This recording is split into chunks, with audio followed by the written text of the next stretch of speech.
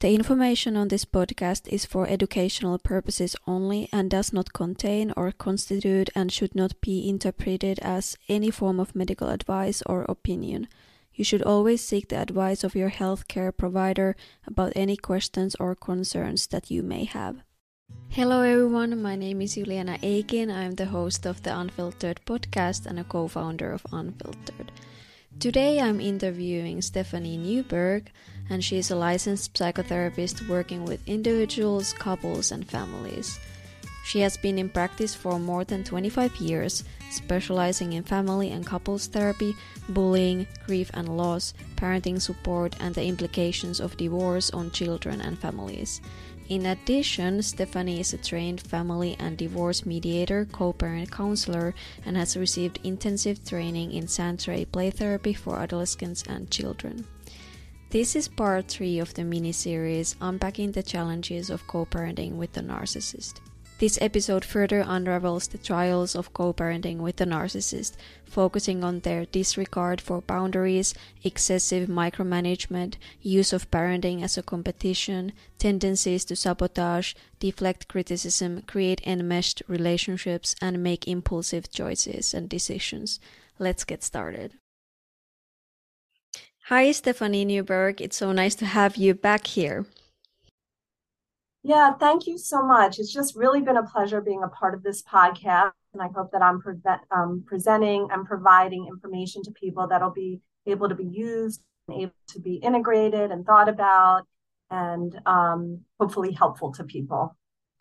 I'm sure it is helpful. I want to get started, and we have again different challenges that co-parenting with the narcissist might cause, or that these challenges we might face when co-parenting with a narcissist. And so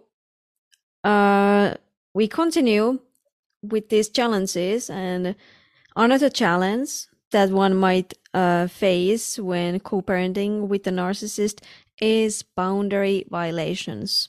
And narcissistic individuals may have difficulty respecting boundaries, which can lead to boundary violations in the co-parenting relationship. They may ignore or override their co-parents' requests or boundaries, or try to control or invade their co-parents' personal space or time. Stephanie, can you give a more detailed example of how boundary violations could manifest in a co-parenting situation? Yes, absolutely.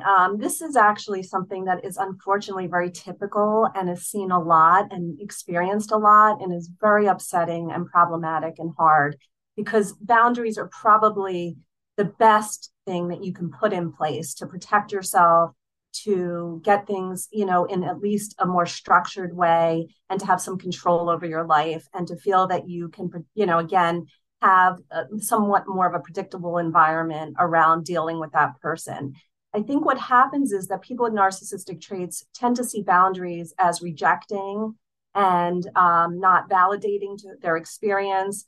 They feel that they're not, that they're higher than that they don't deserve to have boundaries, that the other person doesn't deserve the boundaries that are put in place, and they can lash out and get really angry and resentful about them. And then that further sort of fuels their rage and frustration and the way that they treat their other partner. And so an example would be as if you said to somebody, we're only going to communicate once a week by phone, and then once a week by email with all the important issues that we have to address for that week or for that, month. And that person completely violates that by constantly texting or bombarding somebody with multiple emails, multiple requests, knowing that that person might have a work schedule that they can't respond in a certain amount of time, but demanding their time, even though that they do have a work schedule or other things that are absolutely necessary for them to be focusing on, and not emails and correspondences. That's, one of the main ways that it happens, or that they bombard them with calls or demand that they answer their questions or their, requests about the child in that moment, rather than being patient and understanding that some things need to wait. So that's actually one of the main ways that people see that happening. Thank you. Yeah, I have also heard that the constant, communication in that way, that even though they know the request, which was once a week or whatever the request was, and then it just gets violated like that. Yeah, because they don't feel like they deserve to have boundaries. They don't believe in the boundaries. They don't feel like the boundaries should apply to them. They feel that they're above that. They feel that the other person should really sort of kowtow to them and their needs. And also see it as rejecting and personally like an affront to them, that they're, that then sort of makes them feel more diminished or less good about themselves, and they can't tolerate or handle that feeling. So the way that they handle it is by dismissing it or going against it or not following it or not respecting it or not acknowledging how it makes the other person feel. They're just too focused on how it makes them feel. Yeah.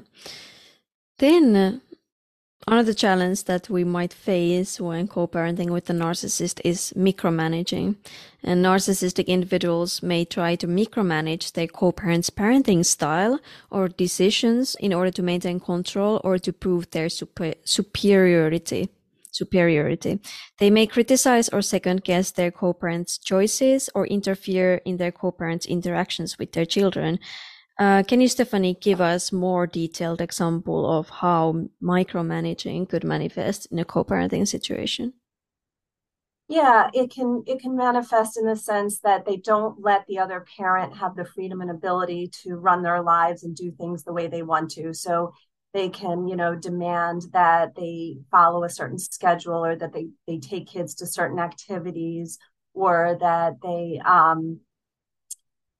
have to have their house cleaned in a certain way, or they have to follow exactly the way they want them to do something, whether it be like they dress the child in a certain way, or they have the child have a certain haircut or a certain style or certain interests.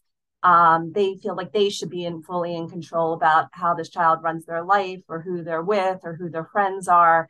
And then they really impose that on the other parent, and again get very angry and nasty and degrading to that parent if they don't follow with that. They try to make the other parent feel guilty or bad that they're not doing what they think is right, or parenting the child in the way that they want things to go, in a very controlled and sort of specific way. Yeah, thank you. Then again, another challenge that we might face when co-parenting with a narcissist is competition. And narcissistic individuals may view co-parenting as a competition or a way to prove their superiority. They may compete with their co-parent for their children's affection or loyalty, or try to outdo their co-parent in terms of parenting skills or achievements. Can you, Stephanie, give us more detailed example of how competition could manifest in a co-parenting situation? Yeah, again, these are all very unfortunately typical things that somebody who's working with a narcissistic co-parent will deal with.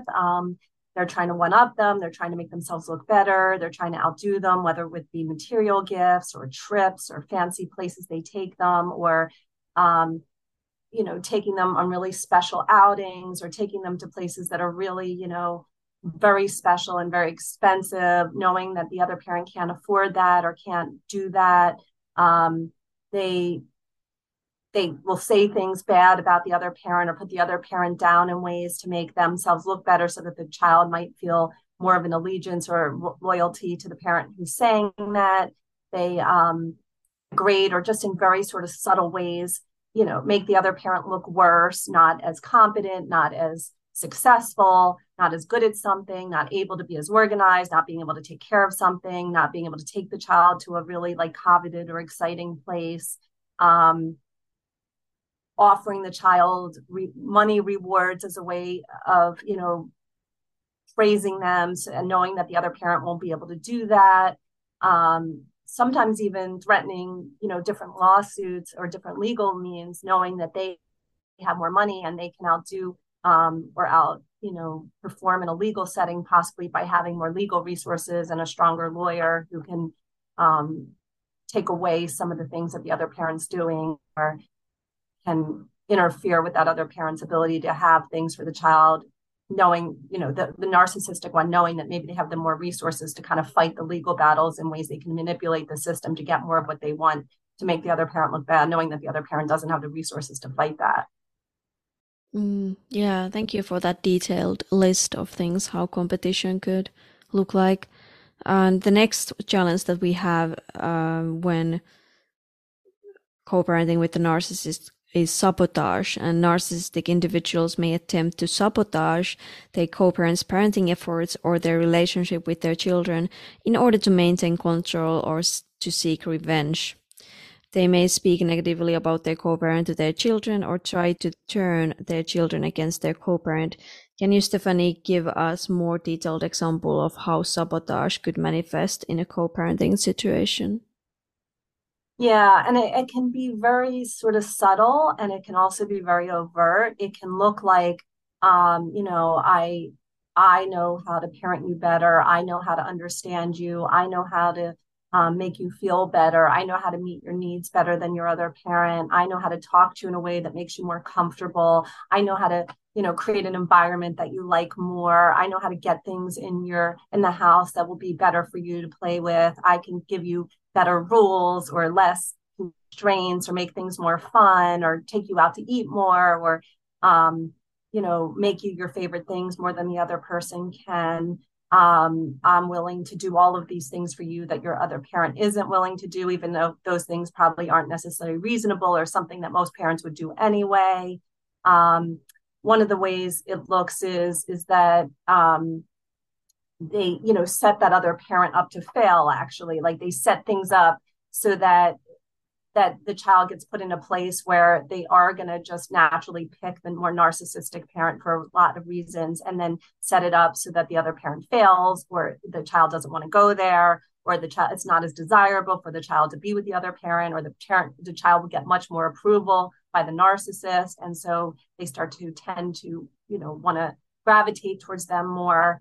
They're worried themselves about the backlash or losing their narcissistic parents' affection if they do not choose them. So there's lots of subtle and overt ways that they talk or act or do things that make the child feel like they have to pick, feel like they're in the middle, feel if they don't pick the more narcissistic parent that things won't be nearly as good for them. And it gets kind of reinforced over and over, either materialistically or through outward affection or praise that keeps the child feeling like they just want to be with one parent over the other.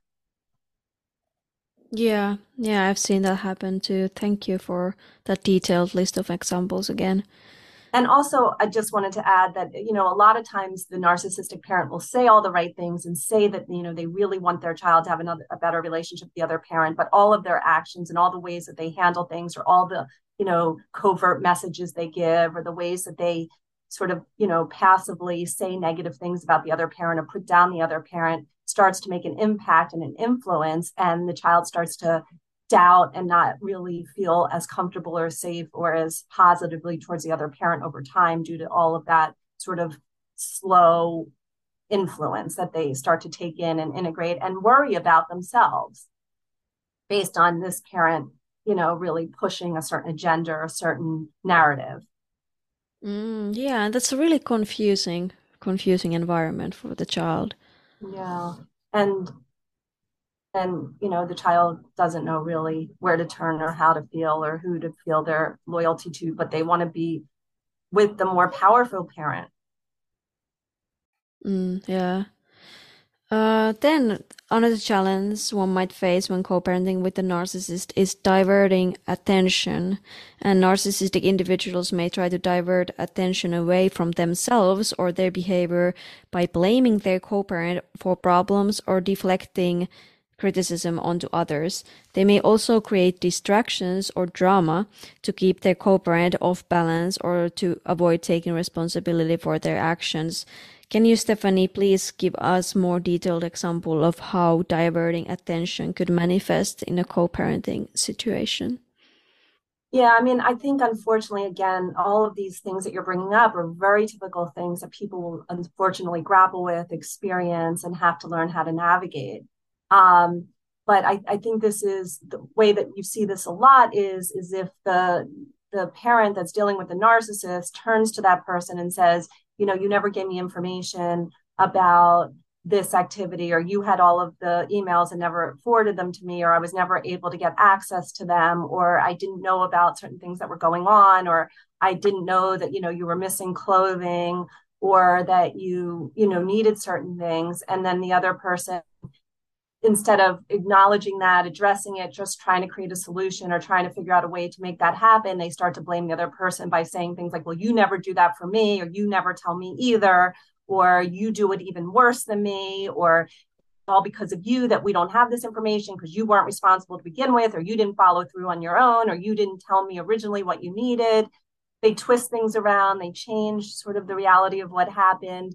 They make the other person feel like it's their fault, and they don't acknowledge, take accountability, or look at themselves or say, you know what, this is what I did need to do. I didn't do it. Okay, I'm happy to just create a way to have that occur. They like sort of twist it all around and manipulate the situation to make it look like it's the other person's fault and that the other person really did it wrong, as opposed to them actually have started this sort of the whole negative cycle and didn't follow through with their end of things. Yeah, yeah. It's like in their words, they are just reacting to your wrongdoing that you did first or something. Yeah. Or even if they didn't do it first, they turn it around to make it look like the other person didn't do it. Or maybe the other person also didn't do it, but didn't do it the same way, or is talking about a slightly different topic, a slightly different aspect of it. They sort of bring together all of these things and they just immediately lash out and say, well, it's your fault, or you did it wrong, or you didn't do it either. Or, as opposed to just sticking with, what did I do? How do I just sort of make this better? How do we move forward? How do we get to a place where we know how we're handling this? And that's how I help people. Like, I try to say, let's just get to the heart of the solution. Let's just figure out going forward how we can make this better or different, or forget about who did what to begin with. Let's just create something that you now have a process in which you can move forward and handle the kids in this way that you both can agree to. That's a middle ground for both of you, regardless of who is right or wrong. They get into such like a win-lose mindset, who's right, who's wrong. They can't tolerate that there's something they did wrong or that they could have done that wasn't perfect or better or more superior. Mm. Yeah, yeah. Great. Then another challenge one might face when co-parenting with the narcissist is enmeshment. And narcissistic individuals may create an enmeshed relationship with their children where they rely on their children for emotional support or validation. This can make it difficult for their children to develop healthy boundaries or independence and can create a sense of obligation or guilt towards their narcissistic parent. And Stephanie, can you give us a detailed example of how enmeshment could manifest in a co-parenting situation? Yeah. So when parents get divorced and there's a lot of conflict and a lot of animosity and frustration, and parents aren't united and together in a team and aren't there for their kids in a, in a healthy, clear way.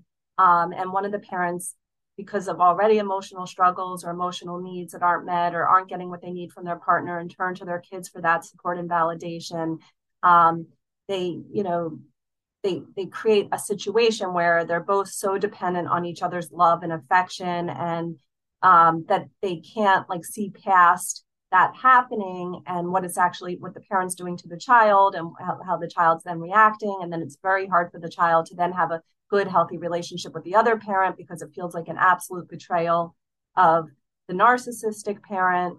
And they really start to listen to and believe everything the narcissistic parent says. So it makes it incredibly hard for them to feel like it's an okay and worthwhile thing to get close to the other parent or have an equally good relationship with the parent. And they also themselves don't know how to, set boundaries with the narcissist and pull themselves away and be their own person and have their own thoughts and feelings. They feel like everything they do is really dependent on that parent's approval and what that parent wants from them. And they don't gain the confidence they need to make their own choices, be their own people, develop into their own independent selves, and really just kind of look to the parent. The child looks to the parent for all of the sort of direction and way to be. And it gets very convoluted and confusing for the child, especially as they grow up. They can develop a lot of anxiety around this because they don't know how to sort of operate in their own way. They don't really know who they are. They're just so sort of built around the identity of the parent, and the parent has a very hard time letting go of them and letting them grow up and be their own person and have their own opinions. And it really does manifest in them, the parent not really truly feeling that it's not a betrayal to them if that child has a relationship with the other parent. Yeah. Then we have another challenge that one might face when co-parenting with a narcissist is impulsivity. And narcissistic individuals may be impulsive in their decision-making or behavior, which can create instability or chaos in the co-parenting relationship. They may also act on their own needs or desires without considering the impact on their co-parent or children. Stephanie, can you give us a more detailed example of how impulsivity could manifest in a co-parenting situation? Yeah, I mean, it manifests a lot in parents saying negative things about the other parent, saying things that are absolutely not appropriate for adults to be talking to children about, sharing, very adult-like themes, saying bad things about the other parent's family or friends or people in their community, putting down people, giving them information about the other parent or the other parent's family that's just not developmentally appropriate to hear or talk about. Or getting really angry and impatient and mean to their child without realizing the ramifications of that, saying things that they don't, that can feel really damaging and bad for the child to hear, having the child be put down or be criticized in a really mean and not in a harmful way, saying things to the child about who they are, like you're no good or you're worthless or you're just like your mother, or you're just like your father, or you're just like your father's family. Things that if they really stopped and paused and thought about it, they would possibly come off hopefully differently and not as harmful and not as upsetting and hurtful. But they say these things not being able to sort of have a filter or understand the ramifications of it until it's too late, after it's been said, after the damage has been done, after those messages have been internalized, after there's been, a lot of emotional manipulation around how they've acted. And sometimes they can come back and apologize and be accountable and say they're sorry, but a lot of times they can't, and don't even still realize as they're given that feedback about how it's affected them or hurt them. If the child can say it or the other parent can say it, they still aren't able to actually see that or take that in or be willing to look at that or be accountable. Yeah, thank you Or so they much. twist it around and say you deserved it, or because of how you treated me, I did that, or because you weren't being good enough, or you didn't follow what I wanted, or you didn't follow along the rules of what I've created, then you deserve to be treated like that, or you deserve the way that I'm talking to you or dealing with you. Yeah, they create this story in their head that somehow makes it okay. Makes their behavior okay, so they can keep doing it. And yeah, it could be anything, really. Yeah. Stephanie, thank you so much for walking us through all these challenges again, what one might face when co-parenting with a narcissist. I really appreciate you going them through in detail, and I want to thank everyone for listening. And yeah, thank you, Stephanie, so much for coming to this episode and answering all these questions. Oh, thank you again for having me. It's really my pleasure. And I'm really hoping that I can help as many people as possible with these very difficult and very complex oriented issues that people are facing. And I know how much it affects your life on a daily and very, ongoing basis as well. I just want to let people know that I do work virtually and I'm, very experienced in these areas. I help people individually and as co-parenting counseling, as well as with their children and families all of the time with these issues. So please feel free to go to my website to, set up a consultation or an appointment if you'd like. This is what I do very frequently and is definitely something I've developed an expertise in through the years. So I'm happy to help anybody who feels like it could be useful for them.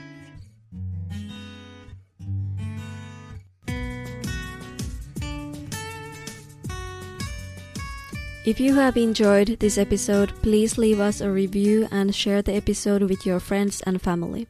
Have a wonderful rest of your day and see you in the next episode.